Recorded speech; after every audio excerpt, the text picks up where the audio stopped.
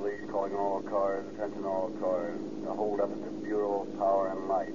That's all. Rosencliff.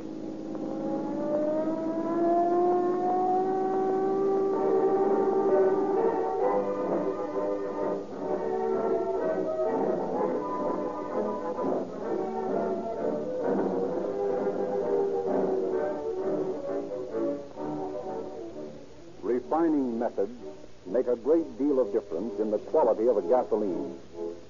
Old-fashioned methods fail to extract from the crude oil the essential elements that give a gasoline quick starting, instant power, and good mileage. Rio Grande cracked gasoline with tetraethyl is made by the up-to-the-minute method known as the cracking process. This refining method places the crude oil under terrific heat and pressure. This heat and pressure literally cracks the molecules of gas into millions and millions of even smaller particles. It is this breaking up of the molecules that gives Rio Grande cracked gasoline its smooth, effortless power. Also, its average of 10 points higher anti-knock rating over gasolines which are not cracked. Give Rio Grande cracked a fair trial. It costs no more than other non-premium gasolines, but you will notice the difference. And now tonight, Chief Davis has sent as his representative Inspector F.T. Hawtrey, who will now address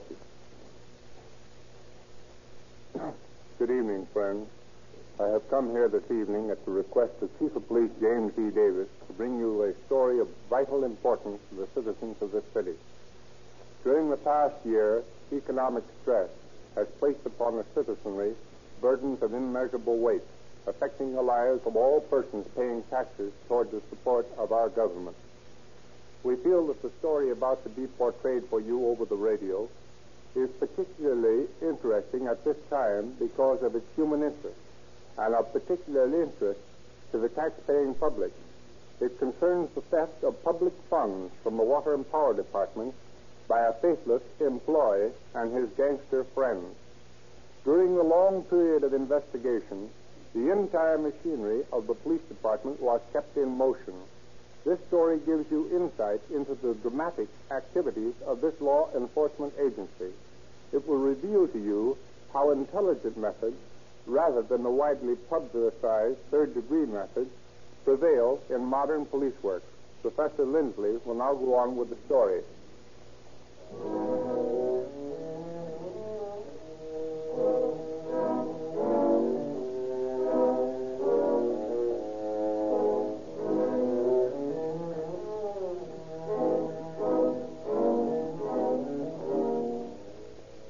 In July 1927, the following advertisement is run in the classified sections of the Los Angeles newspapers. Big money for man with plenty of nerve and good head. Box number 6666. Of the many replies received by the anonymous leaser of Box 6666, a letter from one Andrew McDonald interests him most.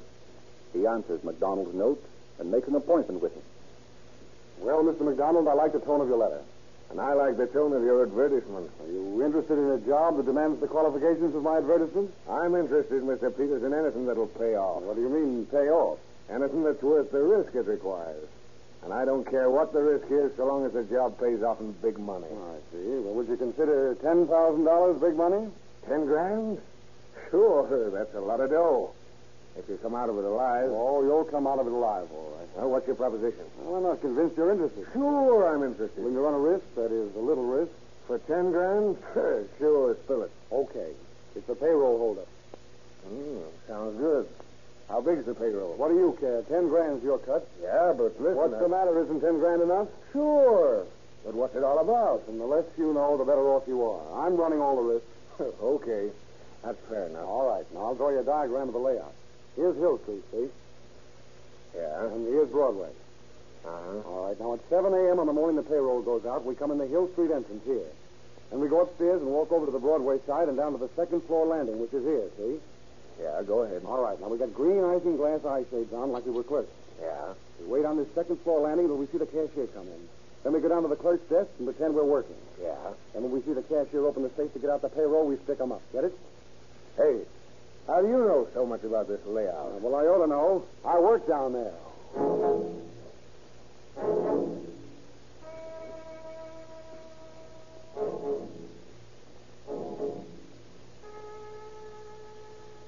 Are you sure this is the morning the payroll goes out? Listen, don't you think I've got that all set? Yeah, but are you sure? And I wouldn't be here if I wasn't. Okay.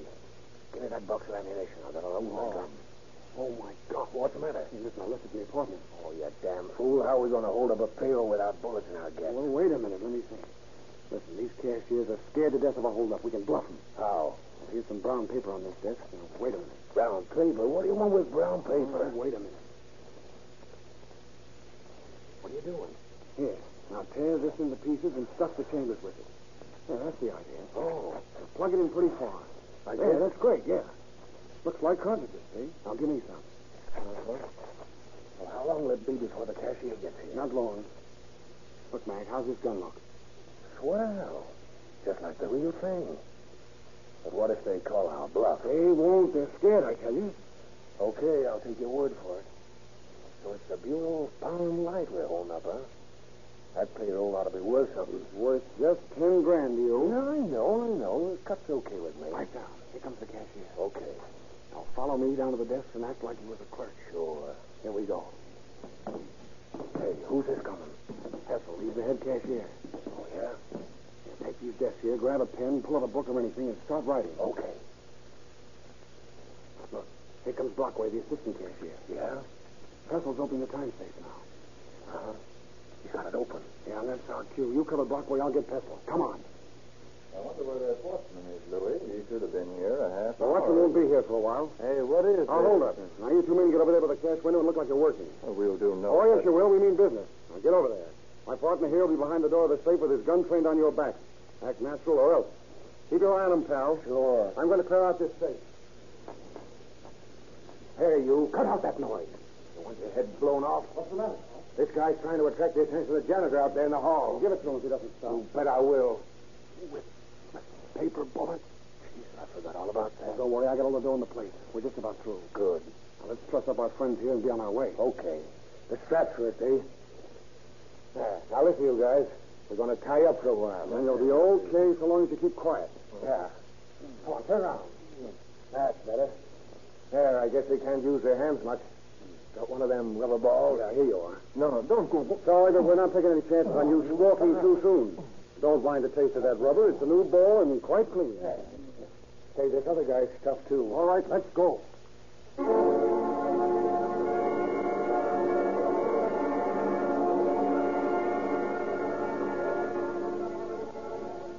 Within a few moments, the bound cashiers are discovered and untied by employees arriving for the day's work. The police are notified, and Detective Lieutenants Pruitt, Sterrett, and Kopitek are detailed to investigate the scene of the crime. They questioned the victims closely. Now, Mr. Pestle, will you kindly tell us just what happened? Well, I came in at 7:30 to get the payroll ready, and I passed two men at that desk over there. That one by the cashier's cage? Yes, that's the one. Go on. Well, they both wore eye shades.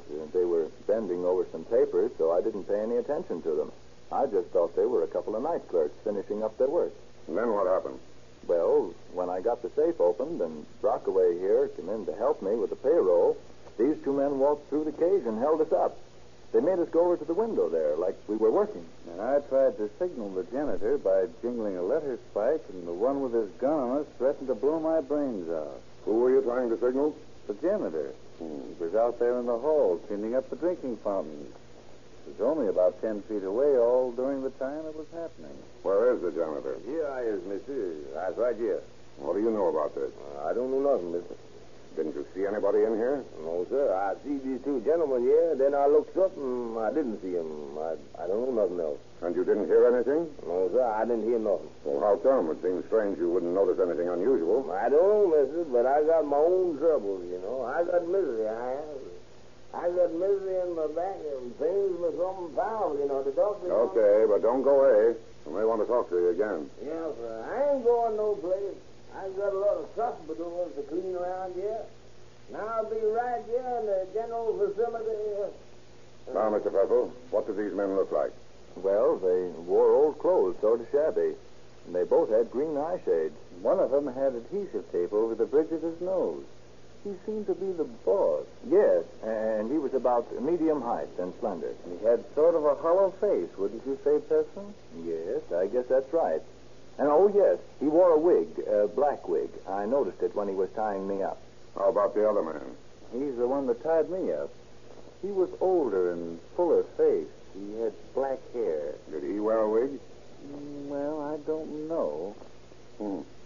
Not much to go on. Say, Jim, here's the gags they used. Oh, yes, we threw them down on the desk when they untied us. Rubber balls. Yes, they forced them into our mouths and taped them in. Pretty effective gags, all right. And, Jim, I found out that the payroll guard hasn't shown up yet. That's right. He wasn't here when I came in this morning. Who is he? His name's Hank Schaefer.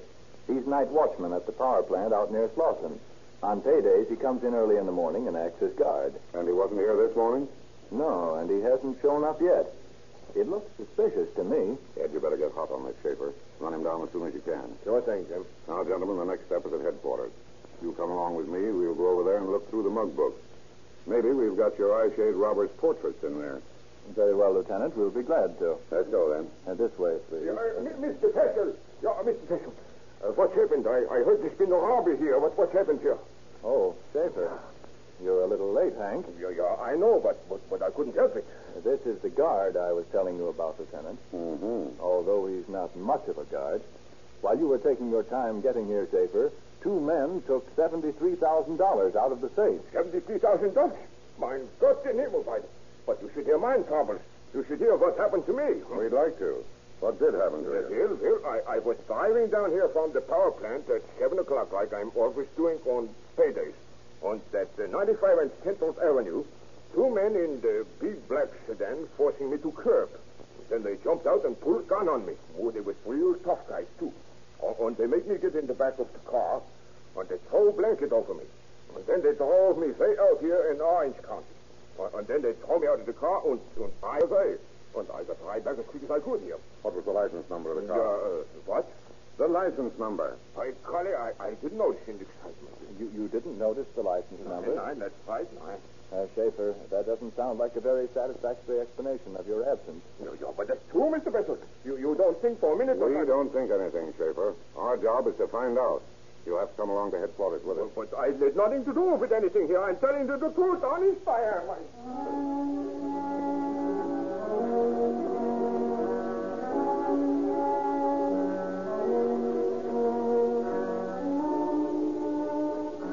The watchman Schaefer is naturally the object of great suspicion, but an intensive search of his background failed to result in the discovery of any criminal record. Repeated questioning always results in the same story. And finally, for lack of any proof to the contrary, Schaefer is placed beyond suspicion. Pestle and Brockway scanned the mug books for pictures of the men who held them up, but their search is in vain. Underworld characters and even employees of the Bureau of Power and Light are kept under surveillance to determine whether they make any large deposits of money or any unusual purchases. Circulars bearing the meager description of the bandits and pictures of the paraphernalia used to assist identifications by means of modus operandi in case of future crimes elsewhere are distributed over the entire United States. But in spite of all this police activity, 4 months passed without the slightest clue to the identity of the robbers. The opinion goes around headquarters that the job was pulled by Eastern gangsters who had left town immediately after the robbery. Then, on January 20th, 1928, a matter of routine police work comes to the attention of Lieutenant Kopitek that is destined to play an important part in unraveling the snarls of this baffling case. Detective Bureau, Lieutenant Kopitek. I want to speak to someone about something mighty suspicious. What is it, ma'am? Well, about a month ago, a young fellow rented a house next to me. Yeah? Well, he's acting mighty funny. What's he been doing? Well, yesterday, I saw him out of the kitchen window changing the license plates on his car. Well, that's nothing suspicious. Lots of people are changing their 27 plates to new plates at this time of the year. Now, wait a minute, young man, until I've finished. Oh, I beg your pardon. Go ahead. Well, yesterday, he took off the 27 plate and put on the 28 plate. Yes? And today, he took off his 28 plate and put on another pair. Well, that does sound a little funny. Well, I think you'd better look into it. We will, right away. Now, if you'll kindly give me the address.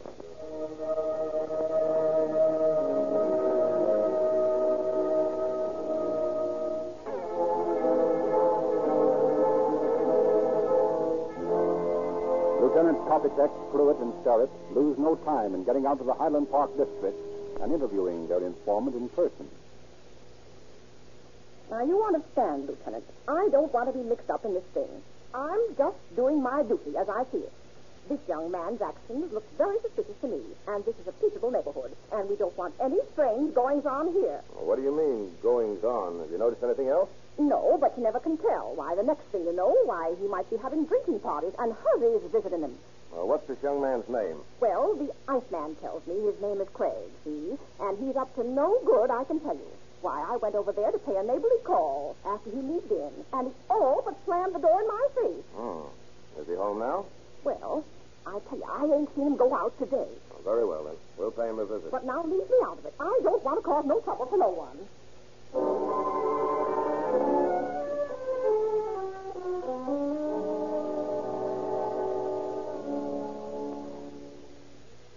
Pruitt, you guard the back way. Carrot and I'll try the front entrance. Try the door first before you knock. Go ahead. Somebody's unlocked. Oh, come on.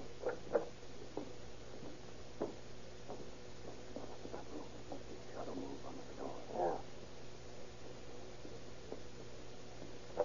Hey, what do you want? Well, I'll be. Look at the money, Jim. Hey, you've got no right breaking into my house. We didn't break in. We walked in. Who are you? Police officers. Police.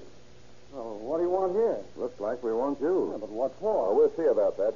What are you doing with all this money laid out on the carpet and the stove going full blast? Oh, I'm drying it out. It got wet. Yeah, where'd you get this money? It's my money. Where did you get it? Well, I sold some property up in Colorado a couple of months ago, and this is the money I got it for. Oh, yeah? Look at this, Ed. Bureau of Power and Light wrappings on this package of bills. Bureau of Power and Light?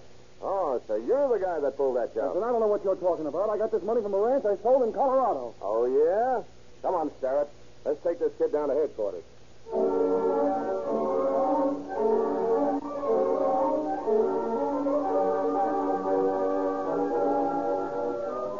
A positive identification of the wrappers and serial numbers of the bills found in the bandit's house is readily obtained from Bureau of Power and Light employees. In spite of this damaging fact, the robber, whose real name police discovered to be Bob Peters, claims to be innocent of the charge. Captain William Cahill directs the questioning. Continually for 36 hours, detectives in relays interrogate Peters. No one sleeps, robber or detective.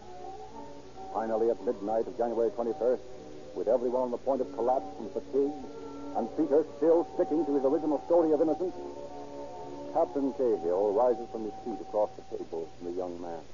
Okay, boys, that's enough for tonight. You better all go home and get some rest. Peters, come into my office here. I want to talk to you alone.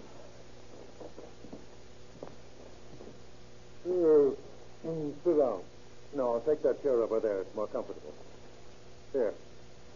Have a cigarette? Yeah, thanks. A light? Thanks. Pretty tired, aren't you? Oh, I sure am.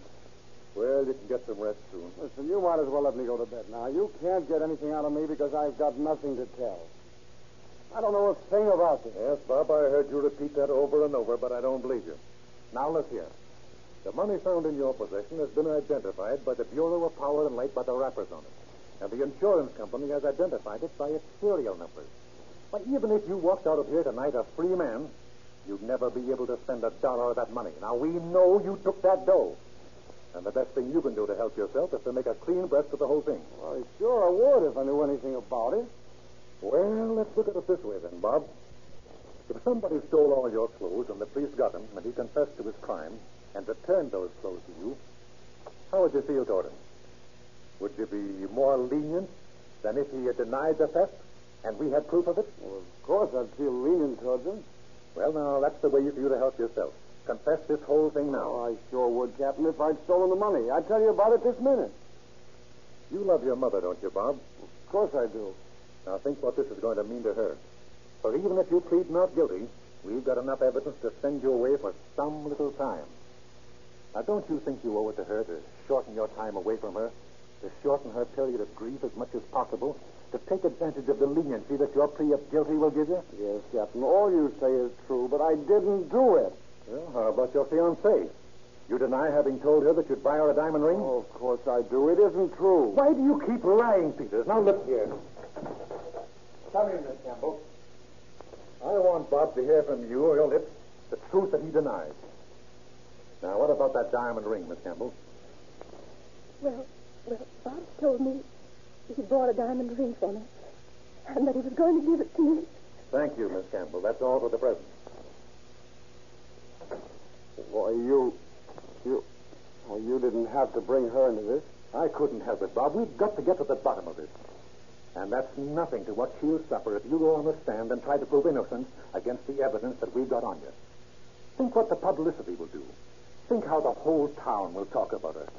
You know what they'll call her? They'll call her a bandit's moll. Now, is that the sort of a thing to do to a sweet girl like that? A girl who has loved you and had faith in you? Because you've made a mistake, Bob, do you think it's fair to drag her name through the mud? Now, do you? Okay, Captain. You win. I'll confess. I'll plead guilty. I'll do anything you want me to.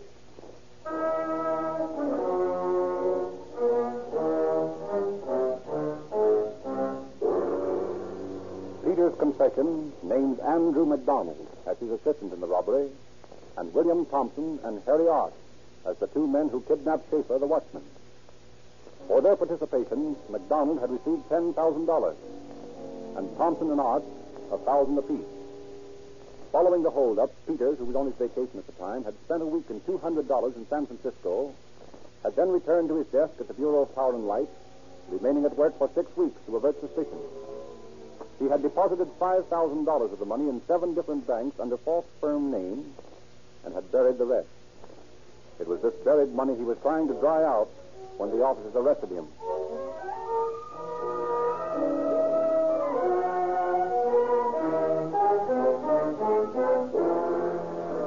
As soon as the police learned their names, Captain Slayton and Cahill speed to Thompson's and Art's homes and place them under arrest. They are questioned at headquarters and eventually admit having kidnapped the watchman and receiving a payoff for their services.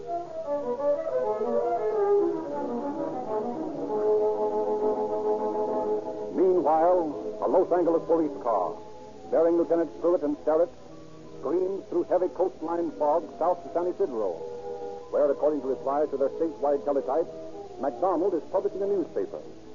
They arrest him just as he is hurriedly dressing preparatory to fleeing across the border. He is rushed back to Los Angeles, fingerprinted, and brought before Captain Cahill for questioning. McDonald, how much did you get out of that Bureau of Power and Light holdup? I don't know what you're talking about. Wasn't it $10,000? I don't know nothing about a holdup. With your employer on that job, Bob Peters said that you got $10 grand for your part of it. Listen, I don't know what you're talking about. No? Well, let me see. You got $10 grand, and a couple of weeks later, you bought a $5,000 interest in a San Isidro newspaper, and then deposited $4,000 in a Tijuana bank. I won that $4 grand across the border. You did? Well, that's the first time I ever heard of anyone winning $4,000 in Tijuana. Well, I did. You're to be congratulated, McDonald. But how do you explain this? Mr. Pessel and Mr. Brockway, the men you held up, both recognize you. Ah, they're nuts. Yeah? And how do you explain this?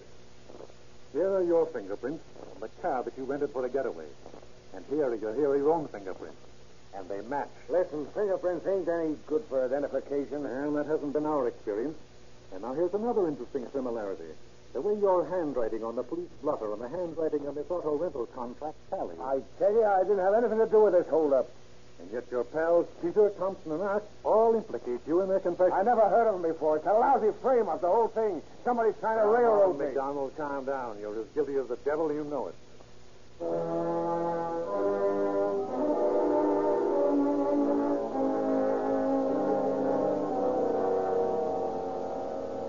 But McDonald insists on his innocence.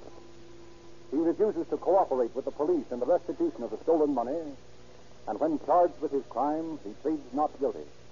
Peters, Thompson, and Arch, on the other hand, cooperate to the fullest with the police.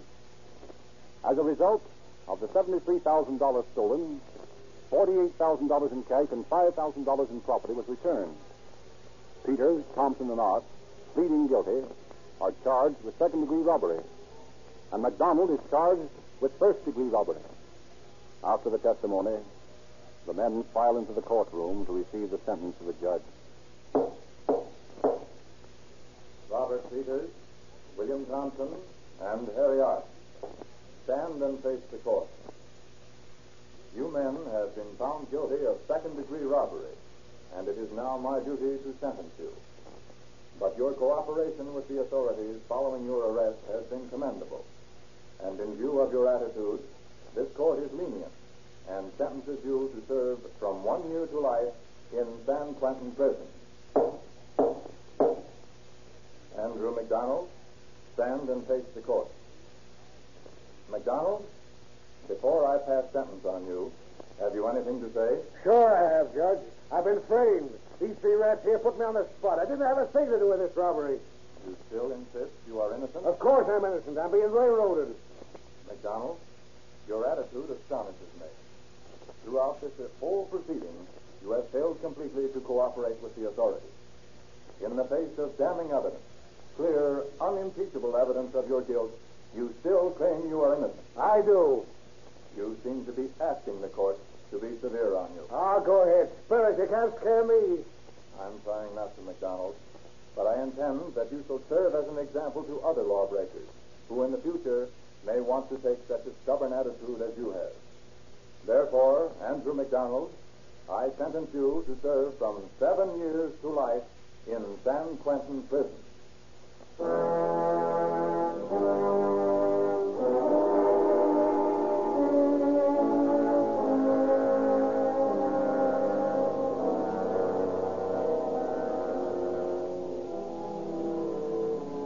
This case shows so clearly the inherent stupidity in the criminal. Someplace along the line, the perpetrator of the most perfect crime will make a mistake, will slacken in his vigilance, and then he is lost. These mistakes, these lack-ups of vigilance, are often, as not, born of a guilty conscience. Had Peters not been so worried about detection that he changed license plates twice in 2 days, our job in solving this crime would have been much harder. We, in the police department, have many opportunities to observe the truth of the old adage, give a man enough rope and hang himself. Thank you, Inspector Halsey.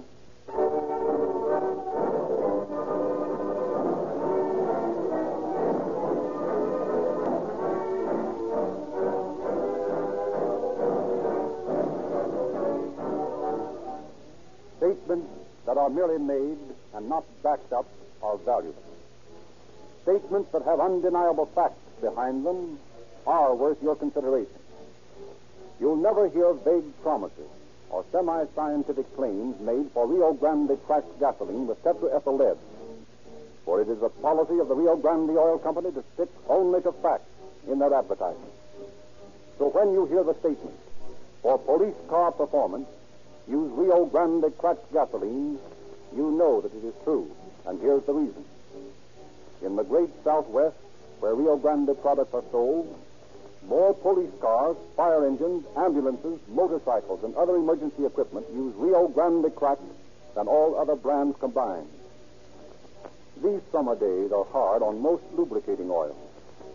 However, you need never worry about burned-out bearings. If you've got Sinclair Pennsylvania or Sinclair Opaline motor oil in your crankcase, these oils are extra refined, giving them longer life, even under terrific temperatures. They are sold only in tamper-proof, extra-major cans, yet cost no more. Rio Grande has prepared for your information a complete list of forthcoming cases to be broadcast on Calling All Cars. May we suggest that you drive into your neighborhood Rio Grande service station tomorrow and ask for the Rio Grande radio log. It's free.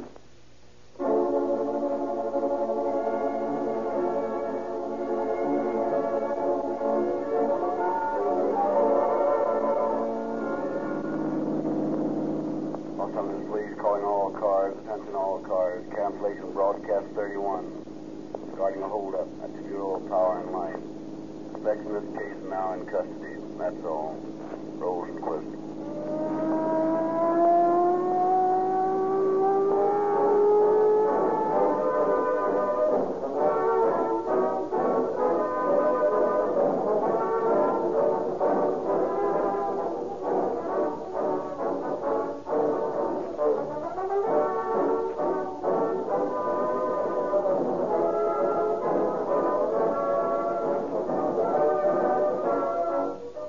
This episode of Calling All Cars was prepared from the confidential police files by Madeline Kelly and adapted for radio and produced by William N. Robeson.